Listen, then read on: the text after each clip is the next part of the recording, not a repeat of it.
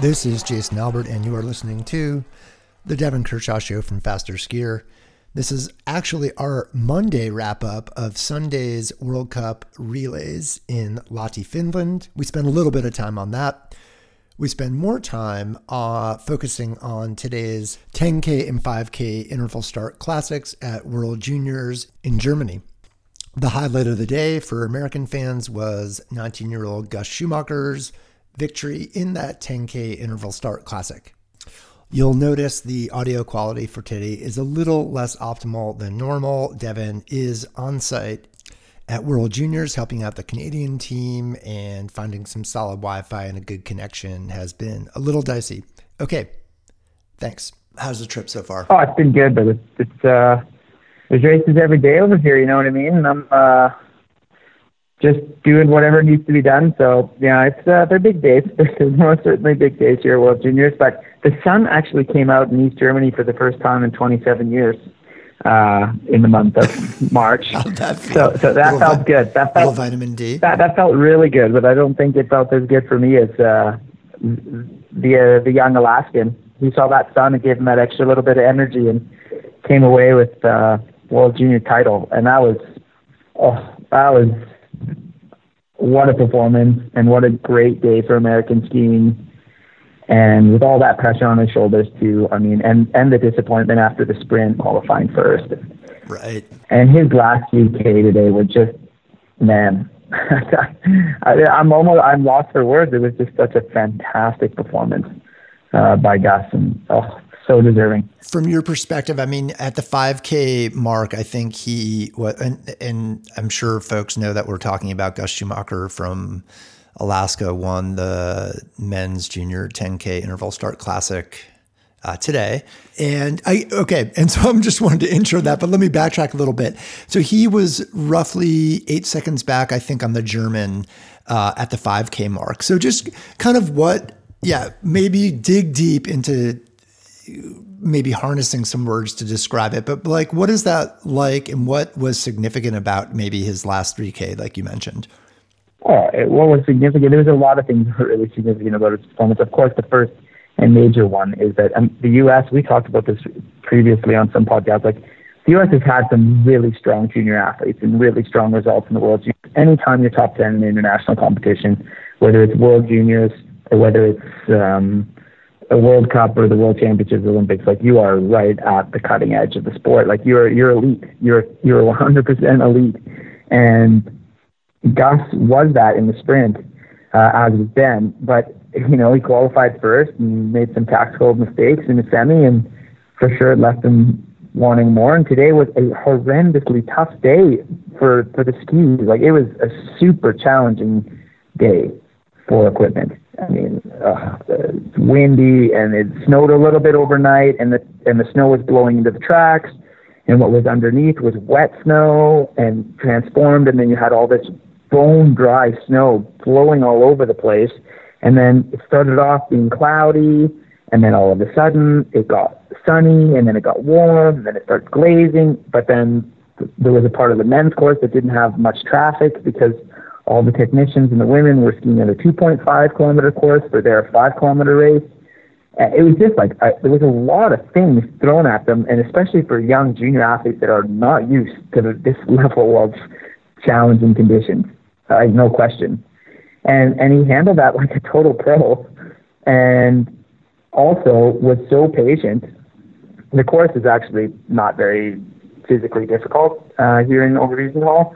It's not a punishing course, to say the least, but there's some sections that really, really matter. There's some long gradual climbing, long gradual working sections out there, and if you went too hard early, I mean, it'll cost, especially as a junior athlete, like that might not have that things dialed in like a senior. It could really cost you, and he showed a lot of poise and experience to ski within himself. And Xavier McKeever, actually, from Canada, did the same kind of thing. He ended up 17th. The guy is 16 years old, and he was 16 in a U20 race at World Juniors, had the best race of his career ever, and was 17th, which is amazing. But if you just take that out of it and just the way he did it was a little bit similar to Gus. And that last lap, there were 3.3 kilometer laps, and Gus had what he needed left to solidify a gold, and the German, missed his pacing or just wasn't quite strong enough. But he raced that like a senior. So it was, I'm lost for words. What an amazing day for the U.S. And also, I think it should be said that Luke and Ben were both in the top 10. So you had 3 Americans in the top 10 in the men's race at World Juniors in a 10K Classic on a day that was extremely challenging conditions for the waxing. All those guys showed amazing poise, and it was just it was an amazing day to witness. I'm Canadian, but I can see greatness and appreciate greatness when I witness it, and that's what was on display today. So amazing. And before we move on a little bit, Julia Kern yesterday, gutting out of 3rd place in the under 23 sprint. Also a great performance, really great. She qualified 3rd. So she obviously showed that she was in top form. The 2 Swedes that beat her, like we've talked so much. I mean, the Swedish women's program is so stacked. And Julia had shown in her quarterfinal and her semifinal that she was just not to be messed with up the last climb, and got a little caught out of position on the last climb of the sprint for those that have been following along. So about 500 meters to go, 600 meters to go. And it looked like it was over for the medal. It looked like the medals had kind of skied away from her, and she gutted out a fantastic bronze. So the U.S. is having a great week, and I know people are probably sick of me singing the praises of the American program, but they've just done such a great job. So congratulations to everybody on the U.S. team and everybody in the U.S. as well, cheering and also involved in club skiing and rallying behind a one-team concept. It's paying dividends in a big way already here, and we're just started. Not shabby for the Canadians either. I mean, I feel like I've been writing up short race briefs, and I'm making note of the Canadian results. I feel like doing well. Oh, absolutely. We're doing super well. I think we had yesterday Laura Leclerc qualified in 27, so just kind of snuck into the heats in the women's under 23 sprint, but she had a great heat, and she ended up fourth in her quarterfinal, and skied just beautifully tactically, and came away with a very, very solid performance. And then our men, we had Tony and Graham in the under 23 moving through to the finals. Graham Ritchie ended up qualifying 6th. And then every single man of the Canadian under 23 team fell yesterday. So we were 4 for 4 with crashes. 2 crashed in the prologue.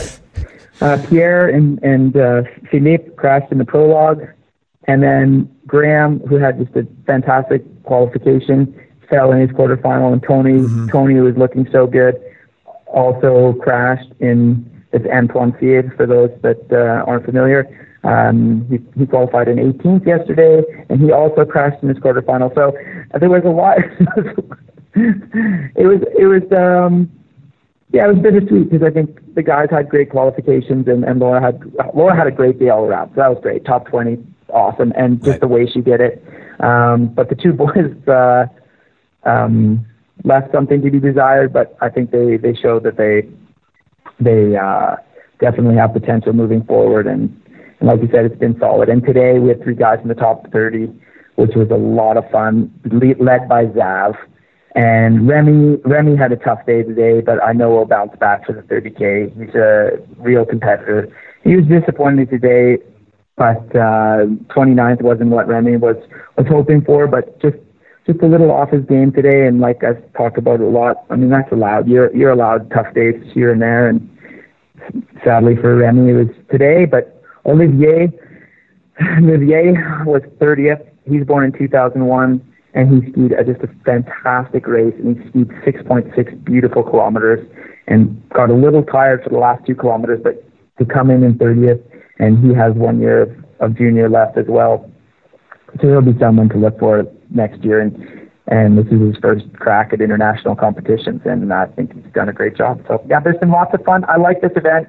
the staff, Bernie and Brian Fish and all our guys, Eric and Joel and Eve, and oh man, it's full on. Like you never a dull moment, as you can attest. It's been hard to connect. So, but I'm glad we were able to just take a few minutes here today and talk about some great days at the World Junior Championships before we pivot to the relays. And for those that are looking for me to offer a whole bunch of insights into the relays in Lahti, I'm sorry, Jason. Like these relays are just, oh God, it's a bad scene on the World Cup. Really? Yeah, okay. It is. Well, okay, you've obviously watched a billion relays, looked at results. I mean, my sentiment is, and I cross-referenced, there were 11 teams, I think, in the guys' race. Yeah, that's brutal. Yeah, but then I looked at, I think it was Beta Stolen a year ago. Okay. Yeah. So anyway, a year ago, there were 16 teams, I believe, off the top of my head. But then there were, 2 teams from Norway, 2 teams from Russia, and a U.S. team. So that, I was like, okay, right there's your field of 16, or it bumps up. But I was, obviously knew that there weren't enough Americans there to field a team. Canadians probably aren't there yet in terms of. We don't have 4 athletes, men or women, to field this competitive team. No. Yeah, so that was a bummer for me. But I thought some of the racing, like there was some good pulsing action, but the consequences seemed kind of dulled for me. This late in the season. Yeah. Yeah, that, I guess. Yeah, no, exactly. Yeah, that's right. And it could be summed up in this: the women's race, the performance of the day for me was Finland, so great at home to come second. I felt like their whole team stepped up. Everyone had great legs. It was fun to see. Fun to see Sweden come on top of, fun to see Finland get on top of Sweden. And Sweden had a tough day to be 155 back. That was a surprise to me. But they weren't fielding the deepest racers for the, of course, Ebba, like I talked about, was traveling over here to under 23, so she wasn't on the team for the relay. And they started Dahlqvist, which is predominantly a sprinter, and an unknown really in Rebecca Owens in the third leg. But still, the performance of the day in the women was Finland. Norway was going to win this relay. You just looked at the start list. It was over before it began on the women's side of things. And then on the men's side of things, well, I'm just kind of unmotivated to watch it. I don't know, but Switzerland coming second with some really young talent in Jason Rooch and Berit Lee. Really fun to see them pull off the podium. It's been a while for Switzerland, and especially with 2 relatively new names. I mean, Roman Ferger and Daria Colonia have been around for a while. And so that was a lot of fun. It really was. Russia in third, that's no surprise. And then Kleber sprinting everybody, also no surprise. But aside from that, I'm sorry, I don't know. I just, the men's relay just didn't have a whole lot of excitement for me. It was just kind of, I don't know. Yeah, it just wasn't. I thought the 15K was exciting. I thought the 15K Classic was really exciting for the men's side of things, aside from the fact that there's only 2 nations competing plus Niskanen. But the relay, it just, I don't know, felt like guys were unmotivated. I don't know. It just didn't. It almost seemed like a Continental Cup style. It didn't have that excitement, that fire that championship relays seem to have. And it's the week after the ski tour. People are tired, so I totally get it. And it's just kind of anticlimactic for me, honestly. I wish I could spend more time on it, but I just don't have a whole lot to add. You know what I mean? No, I think that's fair, obviously. No, I mean, for me, there are a couple of things, right? The common theme is it seems to be hit or miss as to whether or not fans show up. And the first day fans show up, it's a little bit of a slam dunk. It's, Ivo Niskanen's 15K jam. On the flip side, it's the next day, the weather's a little more wintry, but the stands are fairly empty, and that's a big venue. I mean, that's a world championship venue, and there's it was pumping no one there. 2017. No, exactly. There's no one there, and it just and the women did such a great job too. I mean, you have the hometown women coming in second, which is a great performance. But no, I don't know. I'm a broken record that it just has to go back and just when they're doing the review of the season, went like, oh, okay, we hit it a little too hard, because like having a relay the weekend after the second tour of a season that has just been jam packed with racing. They gotta put relays in a little more strategically. I mean, one World Cup relay a year before the championship, really good idea, because there was a couple of years ago that there was no World Cup relays before the championship relay, which is weird. But one before the championship, super good idea. But after the Olympics or after the ski tour that happened, it was poorly placed. And like you said, Lahti, which has such a great ski fan base and a knowledgeable fan base, it's just, yeah, I don't know. They have to do a better job. Are you surprised, just as we close this out here, I felt like Norway's team was fairly, stacked. And Bolsjunov sat out. And I'm just curious, it's for good reason Bolsjunov sat out. Does Klæbo race that just for national pride? Yeah, and I think after missing some races with his finger and being a little disappointed to finish sixth in the ski tour, the overall competition's gone, so his shoulders are a lot lower. And yeah, I think that for sure it's like, he's the new North type, not at all in his personality, but for sure with his as the anchor man for the strongest ski nation in men's skiing. I mean, it does still mean something to him. I was thinking this morning, they've got to be stressing a little bit. I know FIS is considering they're looking at their schedule right now. At least I noticed something on social media about like moving forward with the Alpine schedule.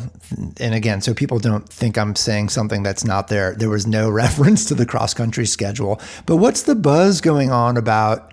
You obviously have this virus that's global right now, and I don't want to add to the fear, but like, what's the chatter? People are in close quarter. Isn't that what the media is doing right now? Getting the clicks, baby. We mentioned Corona, and then there's like 15,000 downloads. It's perfect. Did you hear me qualify that? I don't intend to add to the fear mongering. Yeah, no, but you know what? It is being discussed, especially for us, like the Canadians that are hoping to travel home after this World Championship. Right. There's a lot of guys that have been on the road for a long time, and I mean, they're following it closely. They don't want to get stuck in the Munich airport and do quarantine when they get home and all those sorts of things. And for sure that, Nova Mesto and Bath on the coming weekend usually has upwards of, they report 100,000 fans, and there is pandemonium there for the Bathon events in Nova Mesto in the Czech Republic, and this weekend they're going to go ahead with the IBU World Cup there, but there won't be any fans in the stands. There's been some soccer games in Italy that have been played as scheduled with no fans in the stands, and so for sure people are thinking about it, but as of right now it's not super. Yeah, there's nothing we can do about it really. Right, and all the staff here are just too crushed trying to get ready for every single race at the World Junior and Under 22 Championships. But aside from discussing every once in a while and joking around like, are we going to get stuck here when this thing's over? We haven't paid it much mind. Okay. Great. Yeah, thanks, Devin. And you're welcome. Looking ahead to Drummond, that'll be exciting. Or I guess it's Conrad, so that'll be a fun event. I know, Drummond. I have to lock into a midday race here. Okay. All right. Get some sleep. Yeah, thanks. Cheers. Bye. Thanks for listening.